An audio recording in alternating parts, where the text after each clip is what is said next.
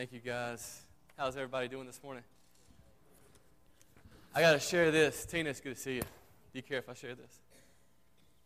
I didn't ask her before. So, a couple weeks ago, Tina had her gallbladder removed. She was emergency surgery, pretty much, right? And I was sitting behind my desk, and I had received an email from your small group leader, Jonathan Stenger.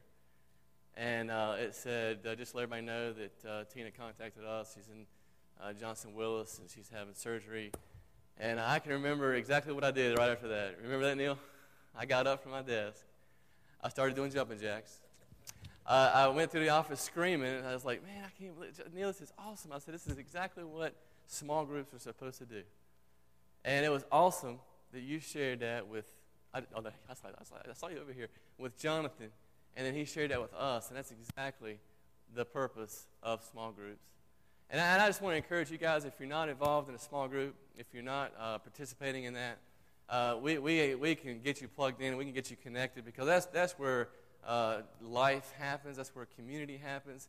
And so I just want to encourage you, if you're not a part of a small group, if you're not connected, then do that. Man, I appreciate that. That's awesome. So I just wanted to give God praise. Everything's great. And I'll tell you, man, she speaks highly of her small group. You guys are knocking it out of the park. Thank you guys for leading that. And thank you for all my small group leaders that are in here. We appreciate you guys and everything that you do. And so just want to encourage you for that. I do want to say something here before we get started. That had nothing to do with my sermon. But the last month, I don't want you to take this the wrong way, so please don't misunderstand me when I say this. But over the last month and a half, I have really felt like... I've really felt God's presence here on Sunday morning. I've really felt God kind of moving in this place. And I began to think, why is that? And it could be for various reasons, but I think it comes down to one for me specifically, and that is I don't know that I was necessarily preparing myself for worship. You know what I mean? A month and a half ago, man, God was smacking me in the face. I was reading His Word, and the Holy Spirit was convicting me. And I was thinking, you know what, maybe I'm not preparing myself to be in God's presence on Sunday morning. And maybe I'm not preparing myself to be with this community, exalting God and lifting Christ up and giving Him, maybe I'm not preparing myself for that. And so I had to kind of just reevaluate my own self and reevaluate what I was doing the week before and the Saturday night before and the Sunday morning of. And I was thinking, maybe it's just me. Maybe I'm not preparing myself. And so I don't know. Thank you for the scripture reading this morning. That was perfect. Because I think sometimes we can come here on Sunday morning and just kind of go through the motions. You know what I mean? And, man, we pray that God's presence would be here and that His Spirit would just be overwhelming and that we would just exalt Christ in everything we do. All right? If you guys have your Bibles, go ahead and open up to the book of Ephesians. Hope you had the opportunity to read that this past week. If you didn't, that's all right. There'll be plenty of other opportunities to read Ephesians. Ephesians is in your New Testament. It's I messed up on this last week, so I was practicing this week. It goes Matthew, Mark, Luke, John, Acts, Romans, 1 Corinthians, 2 Corinthians, Galatians, Ephesians. Romans. Did I miss Romans? I don't know the books in my Bible. Romans. All right, Ephesians, it's in there. It's a little book. It's about 6 chapters long. And so if you guys have that. Now, what I do with my students, middle school and high school students, is whenever I have them read Scripture, I usually have them come up front, stand up on a chair so that they can kind of, say it loud. And so they do that. Now, I'm not going to have you guys stand on a chair this morning, but I am going to have you guys stand up with me. And I made the words a little bit bigger this week so you could see that. And I want us to read this passage together. All right? All right. Everybody see that? Everybody good? Ephesians chapter 4, verse 15 says this: we will speak the truth in love.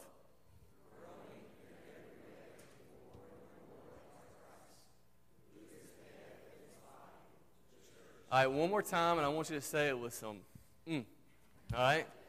I'm just going to say 1, 2, 3, go, and you got to start it off, and I want you to just bam, okay? Ephesians 4:15, 1, 2, 3. We will speak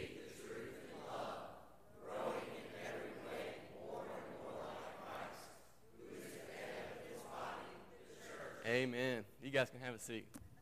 Thank you. Thank you for participating with me. I want to ask you this morning, how would you define the word church?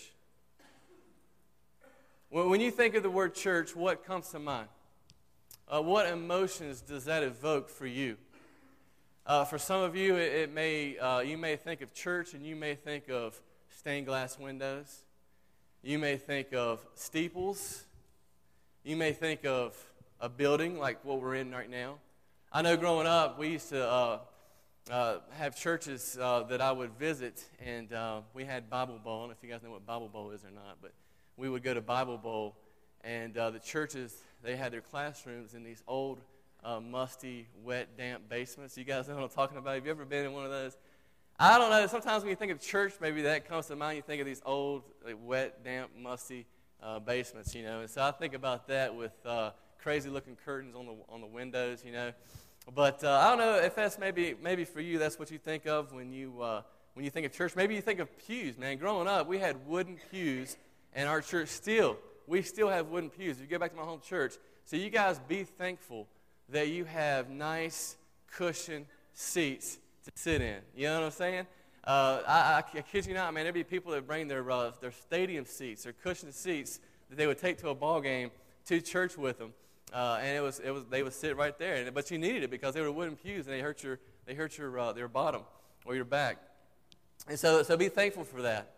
Some of us may think of pulpits. Now some of you are thinking, what's a pulpit? All right, a pulpit. That's a funny word, isn't it? Pulpit. Is that how you say it? Pulpit. Some of you are thinking, isn't that what's in my orange juice when I drink it? That's pulp. That's pulp. That's not pulpit. Pulpit is this a big wooden thing that's set up on stage. You see that the minister would stand behind and preach. And so growing up in my church, we had this wooden pulpit. And I think they've gotten rid of it by now. Last time I was there, it was gone.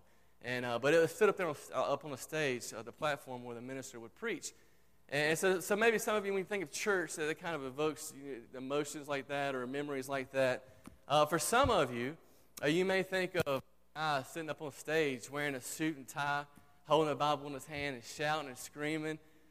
We had this guy growing up. His name was Marcia and Richard. You guys may know this guy. His name was Ray Bennett. Does that sound familiar to you? Ray Bennett? You guys know Ray Bennett? Ray Bennett would come. You guys know Ray Bennett, yes. Ray Bennett would come to our church and lead revival. And Ray Bennett was a good speaker. I always enjoyed Ray Bennett.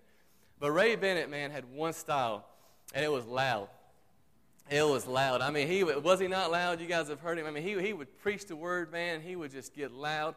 And I remember this one particular night, he was speaking at a revival at our church, and he got so into it, he got so loud, he took his fist and he hit the pulpit and cracked the top of the wooden pulpit. Yeah. It's crazy. You always knew when Ray Bennett was speaking, man, because everybody sat in the back. You know? You didn't need hearing devices, man, when Ray Bennett was speaking. I had a professor in Bible college, another great speaker, man, just a great preacher. He was my home 11 professor. And his style was the same thing, man. These are mountains of Bluefield, West Virginia. And so he was just good old-fashioned preaching, hollering, screaming. But I kid you not, man, every time he preached, he would get so red-faced, man, because he was screaming. And I remember looking over at my friends. I was like, man, this dude's going to pass out. We're going to have to do some CPR on this dude. And but that's the way it was. That's the way it was. You know, I don't know what you think of when you think of the word church. But for some people, believe it or not, the word church has become a dirty word. That they've been turned off because of a bad experience. I've heard stories of people being excluded for what they wore to church. You know, the churches looked down on them. Or I've heard of people saying that they felt like an outcast because they had been divorced before. And you hear all these stories, and it's just like mind-boggling. Like, no wonder the church is a dirty word for some people. And to be honest with you, I have found that for many people that I talk with, I was talking with my neighbor about a month ago, and I sat there in her kitchen, and I was just asking her background, where she came from, as far as her church background. And I find that most of the people that I talk to grew up in church. They went to church at some time in their life. But what happened is they either have fallen out of church, like going to church, or they had a bad experience with church. And so I find that for me, man, rather than introducing somebody brand new to Jesus, I have to reintroduce people to the Jesus of the Gospels. You know what I mean? Because they've been scarred, because they've been hurt. And I find that more times than not. And my question is that what God had in mind? Is that the idea of what church is supposed to be? There's an interesting conversation that Jesus has with his disciples in Matthew chapter 16. If you want to write that down, Matthew chapter 16, verses 13 through 18. And Jesus is having this conversation with his disciples, and he asks this question. He says, "Who do people say that the Son of Man is?" And they replied, "Some say John the Baptist, and others say Elijah, and still others Jeremiah or one of the prophets." "But what about you?" Jesus asked. "Who do you say that I am?" And Peter answered, "You are the Christ, the Son of the living God." And Jesus replied, "Blessed are you, Simon, son of Jonah, for this was not revealed to you by man, but by my Father in heaven. And I tell you that you are Peter, and on this rock, on this confession that Christ is Lord, I will build my church." Jesus says, "I will build my church." Now, the English word that Jesus uses here for church, if you translate that in the Greek, I'm going to teach you guys a little Greek here. This is the only Greek I know, okay? But this is what Jesus said. In the Greek, it's the word ekklesia. Can you say that with me? Ekklesia. Ekklesia. This Greek word is formed from two Greek words meaning an assembly or to call out, and to call out. Jesus' words to his disciples seem to indicate that they would be a part of some sort of community. Now, fast forward a couple of years, or however long that was, to Acts chapter 2, the day of Pentecost. Pentecost was one of 3 annual festivals that Jews were required to keep. And so think of Pentecost as our modern day Thanksgiving. Okay? It was a time for the Jews to come together and to give God thanks and praise for providing crops for them. And they were told to bring their first fruits, their offering to God. And so Acts chapter 2, it was the day of Pentecost. Jesus has already ascended into heaven. He's told the apostles, the disciples, to wait for his instruction. And so it was the day of Pentecost. And Peter preaches the first gospel message right there in Acts chapter 2. It's a beautiful message. He preaches that this Jesus Christ came from heaven. That he lived on this earth for 3.5 years. Oh, no, sorry. He lived on this earth for 33 years. His ministry was 3.5 years. He was young, wasn't he? But he lived on this earth. And then that he was crucified. And he looks into the crowd and he says, "You are the ones who crucified Christ. You're the ones who put this Jesus to death.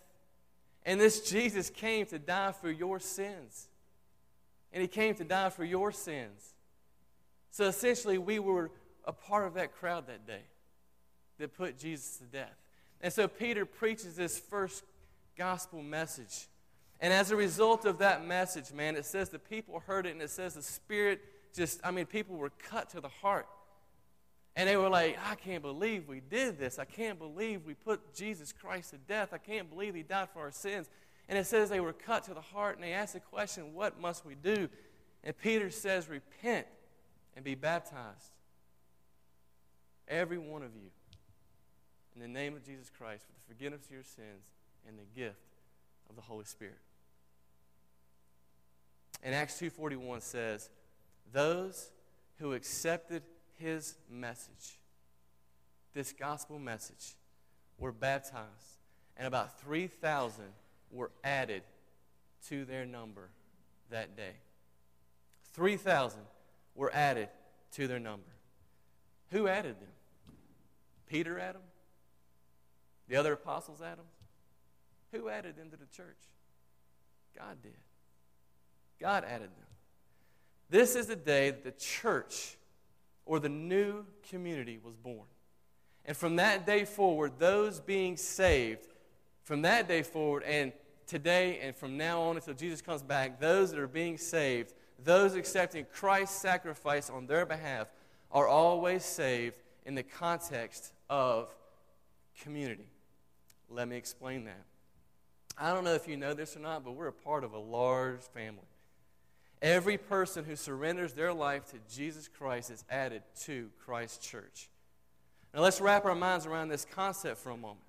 When you give your life to Christ, you automatically become a part of Christ's community globally. Think about that. Think about that for a minute. That means that we have brothers and sisters in Christ all over the world. That means that we are one big family. Over every single continent, over every part of the world, we are all a part of Christ's church. We have brothers and sisters that are meeting in underground secret church on the continent of Africa. We have brothers and sisters meeting in Europe. We have brothers and sisters that are meeting in Haiti and South America and all these places. That's why I love it when I take teenagers to conferences, man.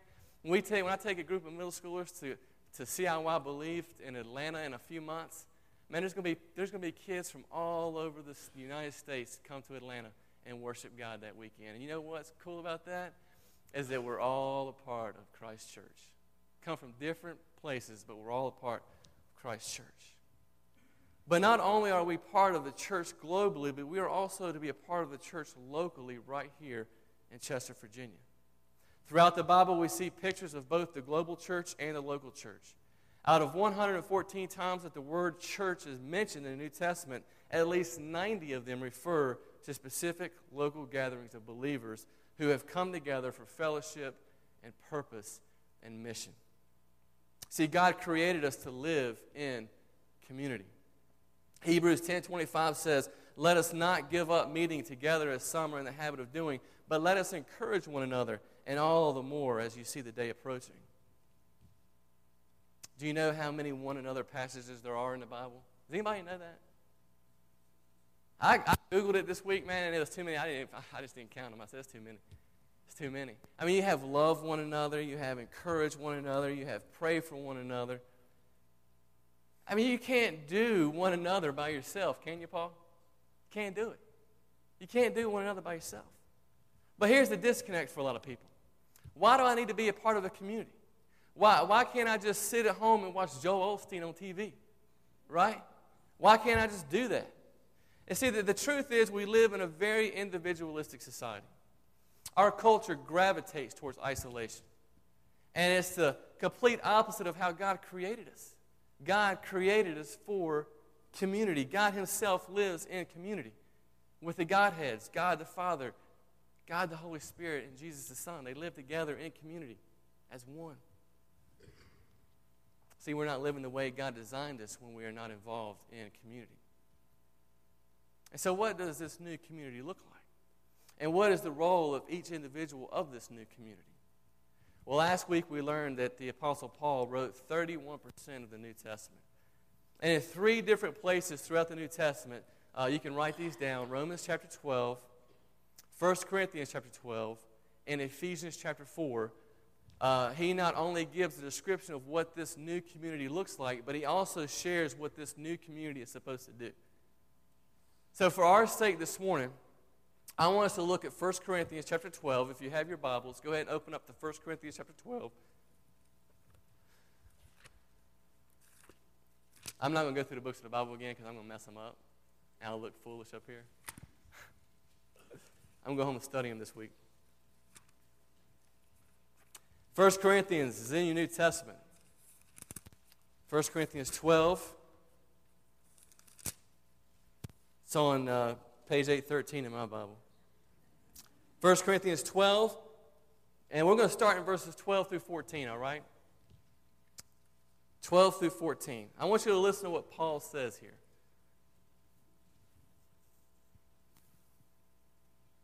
Give everybody just a second to get there. This is what Paul says. Just as a body, though one, has many parts. Okay, your body has many parts. You have arms, legs. But all its many parts form one body.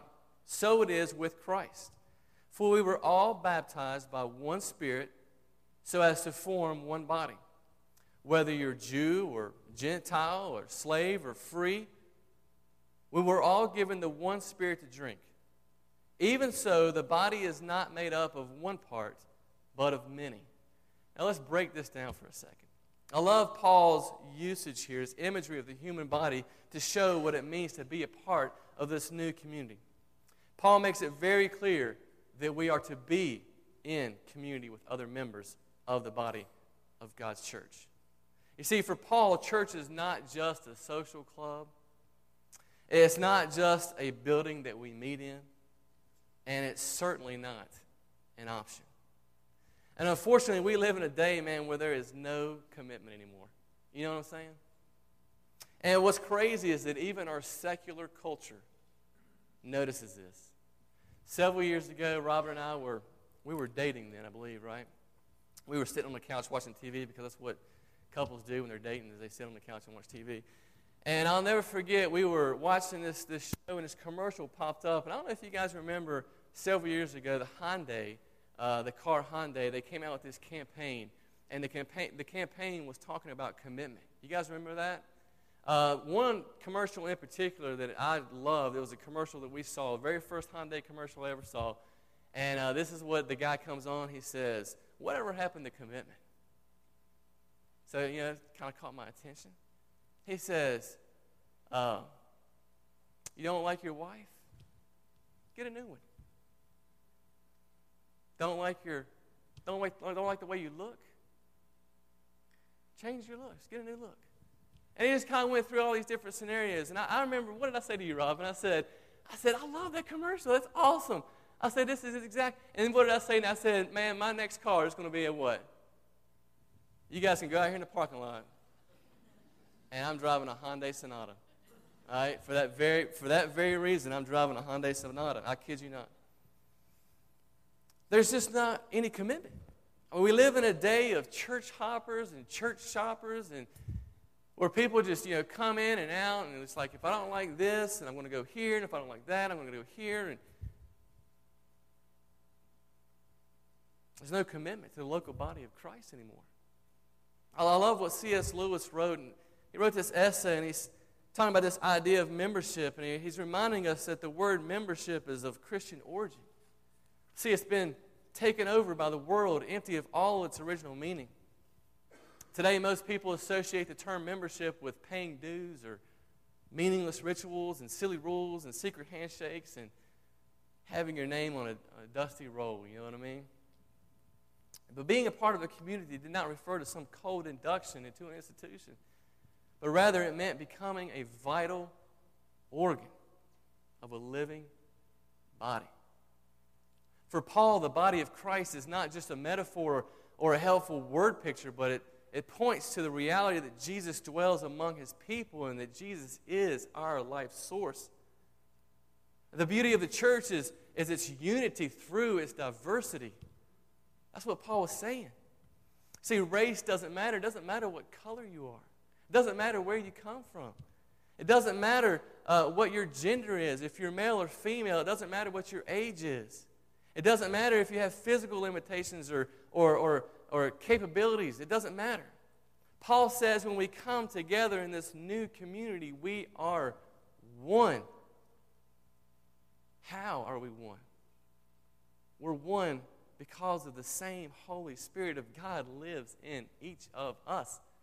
And that is what makes us one. Amen. Amen. This is good news, guys. This is good news. On two different occasions in 1 Corinthians, Paul tells us that God's Holy Spirit dwells inside of us. 1 Corinthians 3:16 says, "Don't you know that you yourselves are God's temple and that God's Spirit lives in you?"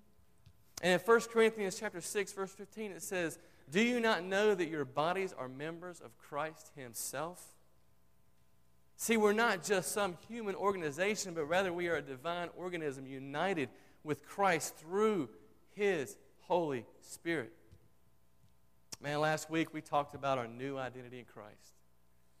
We talked about how we are not defined by anything that the culture says about us. We're not defined by our sins, but we are defined by our new identity in Christ Jesus. And that's just the tip of the iceberg. Because you see, when you get this new identity in Christ, He fills you with His Holy Spirit. And He lives inside of us. When God enters our lives, we are changed from the inside out. Jesus has this conversation with the Pharisees in Matthew, and He talks about their religiosity and how they look good on the outside, how they're doing everything wrong on the outside, but Jesus says on the inside, you're dirty. He says you clean the outside of the cup, but your inside is dirty. And that's what Jesus is saying. He's saying, man, the Spirit wants to come inside, and He wants to clean you out. He wants to make you clean. This is good news because in the Old Testament, God's Spirit dwelled among His people on the outside, the tabernacle there. And they would come and they would worship God. But now, man, God dwells within us. We surrender to Christ and we are obedient through the Word and prayer, and He begins to change and transform our hearts. Our love for God and the things that God loves begins to push out our love for the world. And through Jesus' redeeming work on the cross, you can be set free from all of your sin and the bondage that comes with it. Praise God. And the beautiful part is that when we live in community with each other, we're not doing it alone. Amen? Amen. In essence, because we are divine organisms, and God's Spirit dwells within us, we are to make Jesus visible to our community. See, when people look inside our community here, they'll see the diversity, and they'll wonder, how do they do that? How can these people meet together like this and get along? How do they do that? It's because we are one. It's because we have the Spirit of God living in us. In Acts chapter 2, verses 42 through 47, we see a clear picture. This is, the infancy of the church, man. This is where the church was born. And we see this. It says they devoted themselves to the apostles' teaching and to the fellowship and the breaking of bread, to prayer. Everyone was filled with awe, and many wonders and miraculous signs were done by the apostles. All the believers were together and had everything in common.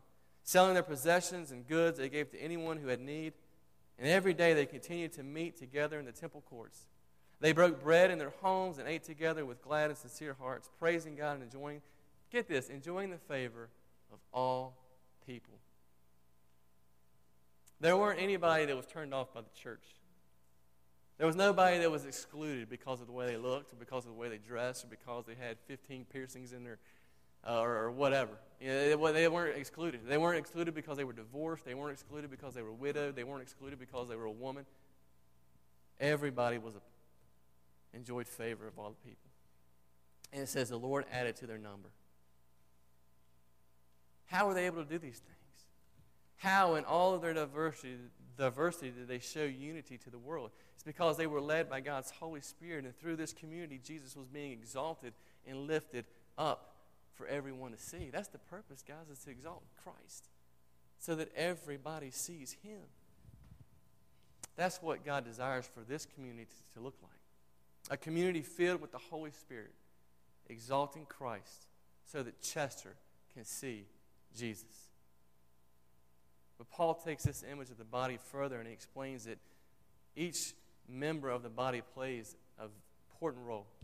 That each member not only has a new identity and is supposed to live in a new community, but that the Spirit that lives inside of us through God's grace gives us spiritual gifts, gives us tools to make this new community work.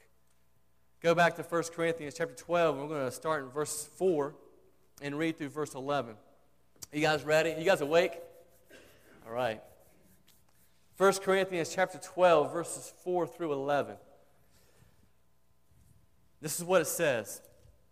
There are different kinds of gifts, but the same Spirit distributes them.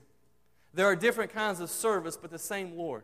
There are different kinds of working, but in all of them and in everyone it is the same God at work. Now to each one the manifestation of the Spirit is given for the common good. To one there is given through the Spirit a message of wisdom, to another a message of knowledge by means of the same Spirit, To another, faith by the same Spirit. To another, gifts of healing by that one Spirit. To another, miraculous powers. To another, prophecy. To another, distinguishing between spirits. To another, speaking in different kind of tongues. And to still another, the interpretation of tongues. And all these are the work of one and the same Spirit, and He distributes them to each one just as He determines.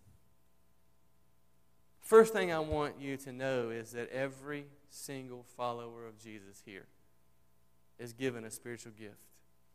You may not know that. You may not know what your spiritual gift is. And we have to change that. But not only do you have a spiritual gift, but we're under obligation to use that spiritual gift.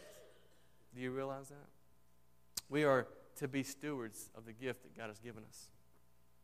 There are examples of God's Spirit empowering people in the Old Testament for specific purpose as well. For instance, in Exodus, Moses is given a special instruction on building the tabernacle where God's presence would dwell. You can read that in Exodus chapter 35, verses 30 through 35, where God's Spirit is given to two individuals for the specific purpose of building the temple. And their job is not only to build the temple, but to teach others, to instruct others. And so God's Spirit dwells in them and empowers them to be able to do this specific job. He enhances their abilities. God's Spirit gave them that ability. We see God's Spirit empowering prophets throughout the Old Testament in order to proclaim God's message. And you need to write this passage down. 1 Peter chapter 2, verse 5. Write that down for me. I want you to go home and I want you to read this. This is an amazing passage. I love what Peter says here. He's talking about this same concept that Paul's talking about. And he says, you also, like living stones, are being built into a spiritual house, a community, to be holy priesthood, offering spiritual sacrifices acceptable to God through Christ.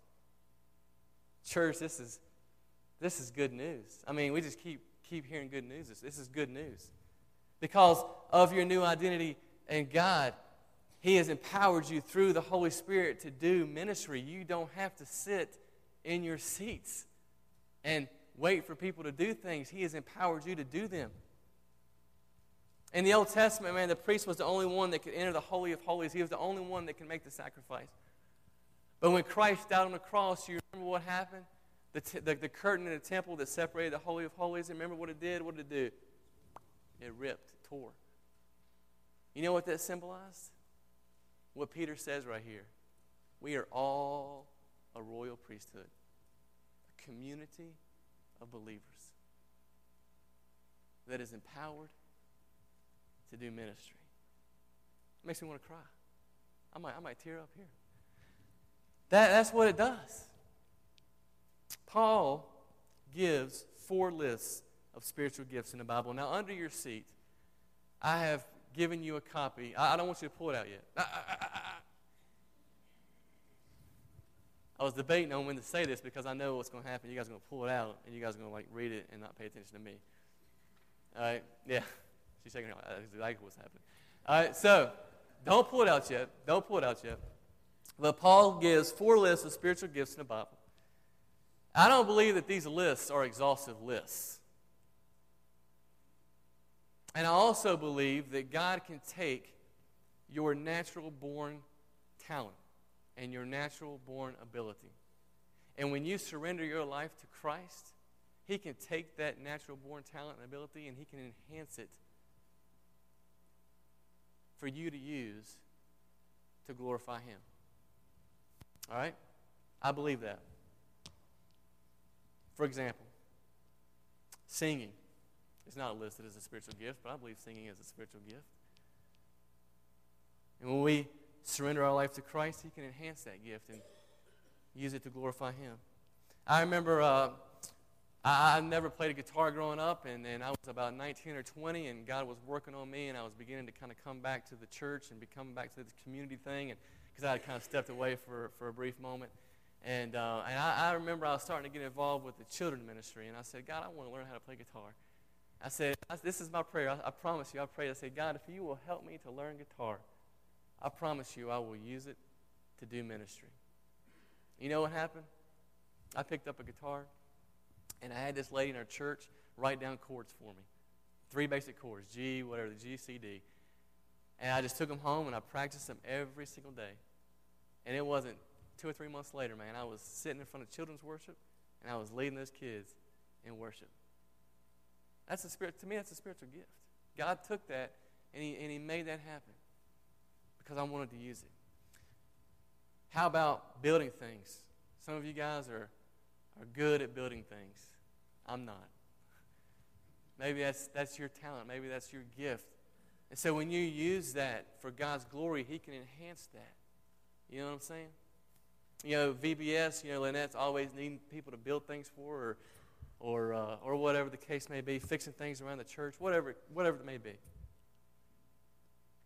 Some of you are mechanically inclined. Some of you are good on the computer, and you can work things on the computer like magic. And some of you are good with numbers. And I tell you, man, Mary back here, I'm going to give her props. I didn't ask her. I'm sorry if you guys are mad at me for doing this, but she comes in and she volunteers her time here at the office, man, and she is good with numbers. And she does a fantastic job. And she's using God's gift for the church. See, the purpose in the New Testament for spiritual gifts is first and foremost to glorify God. God always gets the credit no matter what. But they're also to build up the church, to build up this community of believers, to encourage and to serve one another, as well as equip people for ministry. They help people grow to maturity in Christ. The scripture that we read this morning in Ephesians, that's what Paul is talking about. We are growing in every way more and more in liking Christ, who is the head of his body, the church. Just as your physical body functions as a whole with all its parts under the central coordination of the head, so the church, Christ's body, functions underneath Christ, the head. See, there's a danger in all this because we still live in the flesh and we still have a sinful nature, and sometimes we can get caught up in in envying another part of the body. We allow ourselves to be distracted with worldly emotions like envy and jealousy. And instead of being content with the gifts that we've been given or even trying to figure out what God has given us to use them, we allow Satan to distract us. And when he successfully distracts us, our true intended purpose, our body part, stops functioning and the whole body suffers. See, Paul deals with this very issue in Corinthians. That's why he's writing this to the Corinthian church. And see, there were people that were bragging because they had a specific gift that others didn't. They were going around flaunting what they had. They were saying, I'm a hand, ha, ha, ha, and you're just a finger. Or they were saying, I can speak in tongues and you can't, ha. They were showboating.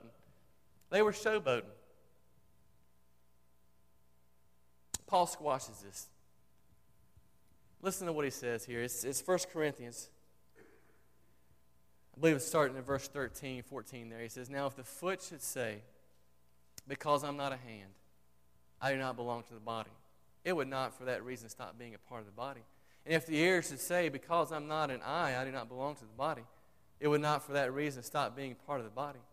If the whole body were an eye, where would the sense of hearing be? If the whole body were an ear, where would the sense of smell be? But in fact, God has placed the parts in the body, every one of them, just as he wanted them to be. They were all one part, where would the body be? As it is, there are many parts, but one body.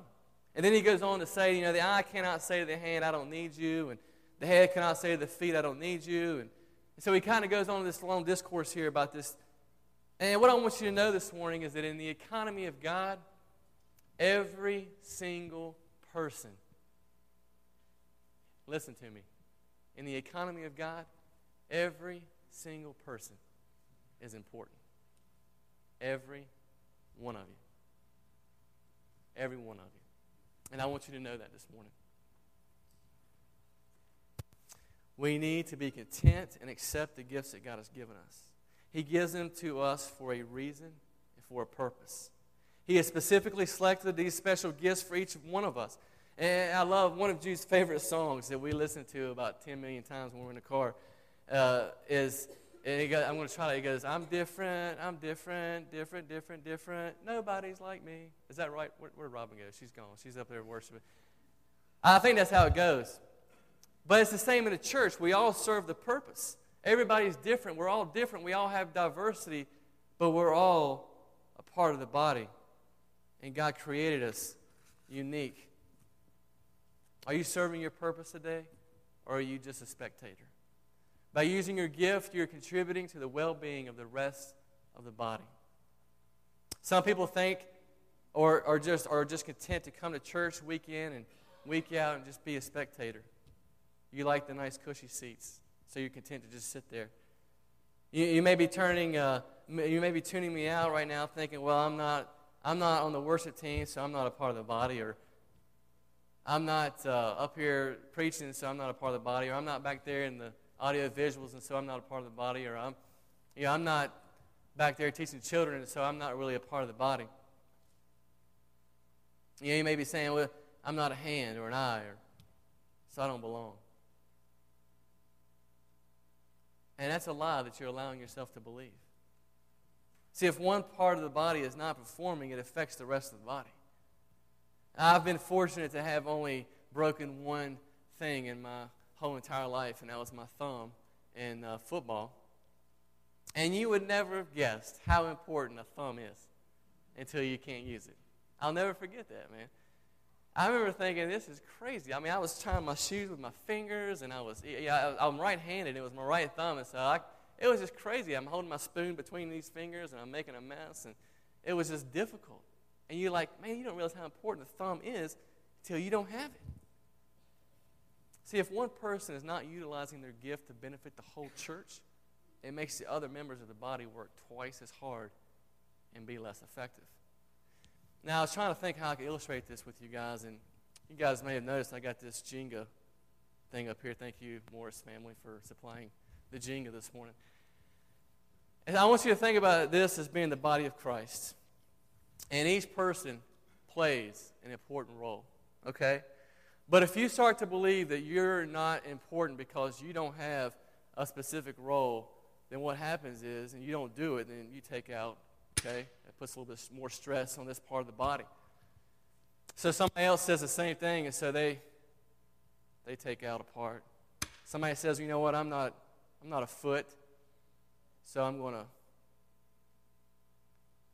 not do anything. And then somebody else says, you know what, I'm not a leg, so I'm not going to do anything. Somebody else says, well, you know what, I like just coming to church and being a spectator. I'm going to sit there and listen. And somebody says, well, I'm not going to do anything. And it just keeps going. People will just come, sitting, observing. And then before long, what ends up happening is you got all these holes, and you got people that are working twice as hard trying to fill these holes, and that's not the way God intended it for it to be. And then eventually what ends up happening is it doesn't work. And so what are we showing to the rest of the community? You know, what are we doing to build up the body of Christ? What are we doing if we're not doing our part? See, God did not give us a new identity to sideline us. You know, when I played football, I can tell you right now, I did not go through 3 weeks of two-a-days in the heat of August to sit on the sidelines. It's not like I went through all this stuff and I said, Coach, I want to just sit on the bench. You know what I'm saying? I didn't do that. He gives us a new identity so that we can contribute towards this new community. And maybe you just don't know what your gift is. I have a handout. Now's the time to get the handout. Go ahead and reach under your chair and get the handout. And I have searched high and low. I've been working on this. Man, I've been studying this for several months. Neil and I have been talking about this for several months. And I've listed the resources on the back. I got this from Mark Driscoll as well as Jack Cottrell.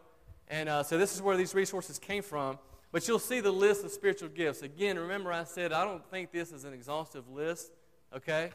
But what I want you to do is, I've never been a big fan of the spiritual assessment test because I took one of those when I was like 20, and you can skew those things. You can make whatever you want there. And so what I did is provided with you just throughout the gifts, a list of the gifts with a little bit of description there, and then it says, do you have this gift? And so you can kind of take that with you. And here's the homework. Here's the challenge for you guys. To pray over this, all right? To read through these things and ask yourself, man, what has God given me? What spiritual gift? Now, here's the thing. A lot of people will say, well, just pray about it. And I don't want you to pray about it. But also a great way to figure out what your spiritual gift is to do something. And if you're not digging it, then guess what? It's probably not your spiritual gift, so try something else. All right, so it's kind of the process of elimination, right? And let me say this too. Your gift may be teaching, but it may be different than what Neil's gift is. Neil's gift is teaching, and he could teach in front of a large group like this. Your gift may be teaching, but it may be teaching in front of 6 or 7 people, like a small group leader. Or your gift may be teaching, but you may feel more comfortable in a setting of children. Try that out. All right? I want to encourage you to read through that. And I want to clarify a couple of things because growing up in my church, man, you didn't use certain terms. And I like what Mark Driscoll does here. He uses the word apostleship, and he breaks it down for us, big A, little a. Now, let me just clarify to you that there are no big A apostles today. The requirement to be an apostle for Jesus was, Acts chapter 1, you had to be with Christ in his ministry and you had to witness his resurrection. I don't think we qualify for that gift unless somebody here is just really, really old and you disguise it. But he says there is a little a apostle, okay? And I like that, and I don't have a problem with using that word. But that basically means that you can, we use that term like missionary today, somebody that can minister cross-culturally, right? Somebody who is a church planter, somebody that goes out and plants a church, right? So I like how he breaks these things down in here. So take these home, and I want you to pray over these things and ask God, where is my spiritual gift? All right? If you need help identifying your gift, talk to me, and I will help you. You can email me, and we can make that happen. Next Sunday, I'm meeting with all of our small group leaders, and guess what they're getting? They're getting this, and I'm going to have them praying over their small groups and asking in their small groups what their spiritual gift is. Now, I also got one other thing for you today, and I'm going to have a couple guys pass these out at the end of service, okay? But basically what we've put together is Chester Christian Church service opportunities. And inside you'll see, man, all the opportunities that you have to serve here at Chester Christian Church, to implement your spiritual gift so that the whole body works together, okay? And we have all kinds of areas for you to serve. We have easy opportunities to serve, and then we have some more opportunities that are a little bit more difficult, maybe a little more time-consuming, but that's all right. Okay, so I want you to take this with you along with your spiritual gifts thing and pray over these things. On the back side, there are service opportunities outside the community. We've got AIT movie night, Newborns in Need, the detention center, Epiphany, mentoring, Shady Hill. We've got all these opportunities. So if you want more information, this past week, man, Daniel and I took some food up to the homeless camp behind Target, and that was a cool experience, wasn't it? And although nobody was there, we just left it. We ate a little bit, and then, no, just kidding, we didn't. We didn't do that. But we took some food up there, and so there's opportunities for you to serve outside of this body as well in the community. All right, so I want you guys to take this and that, take one per family, and same way with the spiritual gifts test, one per family, and take these home, and I want you to pray over these things, and I want you to ask God to reveal to you what your spiritual gift is. Pray, just get involved, start serving, all right, so that we all can contribute to the body.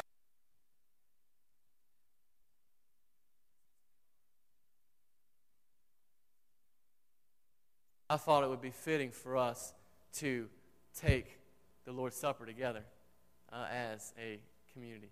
So I'm going to ask the guys to go ahead and get the communion ready. And what I want you to do is when they pass out the plate and the juice, take the bread and take the cup, and I want you to just hold it in your hand, all right? And I'm going to pray, and together we're going to take the bread, and together we're going to take the juice. All right, and just think about what Christ did for us, that he is our life source, that he is head of the church, and that he sacrificed himself so that we could live and new community. All right? Let me steal a piece of bread here.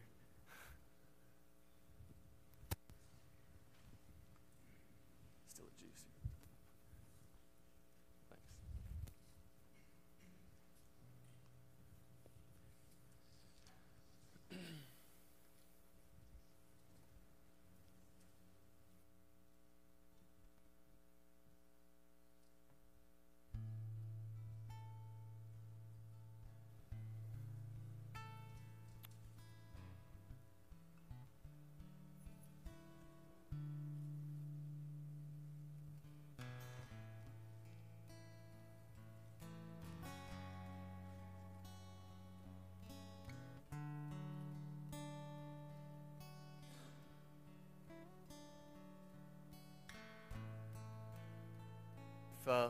Taken our communion together as a community, we're going to sing a song, and it's a response song.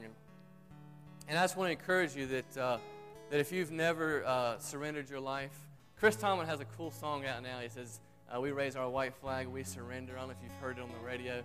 I love that song. And if you've never raised your white flag to Jesus and say, "I surrender," then you can do that today.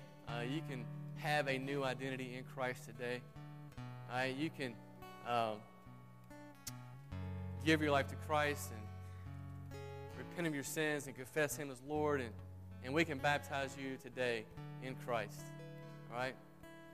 If you are sitting here and maybe the Spirit has convicted you through the Word, and maybe you're like, you know what, God, I've sit on the sidelines for too long. I need to get in the game. I need to figure out what my spiritual gift is, and you just want to come up to the cross and ask God to forgive you, and you repent of that. Man, I want to encourage you, don't be afraid of what people around you are going to think. Just get up and do it, because they're sinners just like you are. All right? If you need prayer for anything, man, we are here, down here. We would love to pray with you.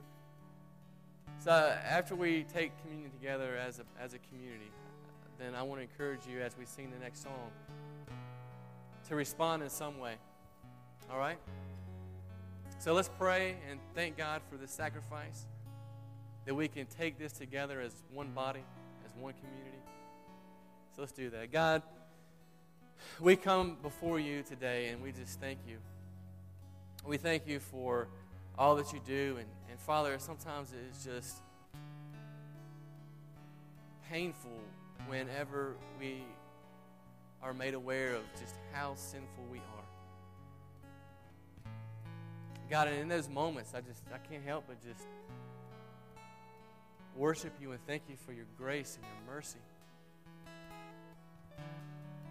And Father, this morning as we gather together as one body, as a new community, around your table, Father, as we take the bread together, as we take the juice together, and as we remember your sacrifice on the cross, Father, we just thank you.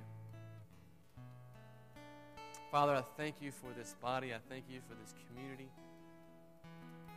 I thank you that you created us for this. God, may you receive all the honor and glory. It's in Jesus' name I pray. Amen. If you guys will take the bread, take the juice.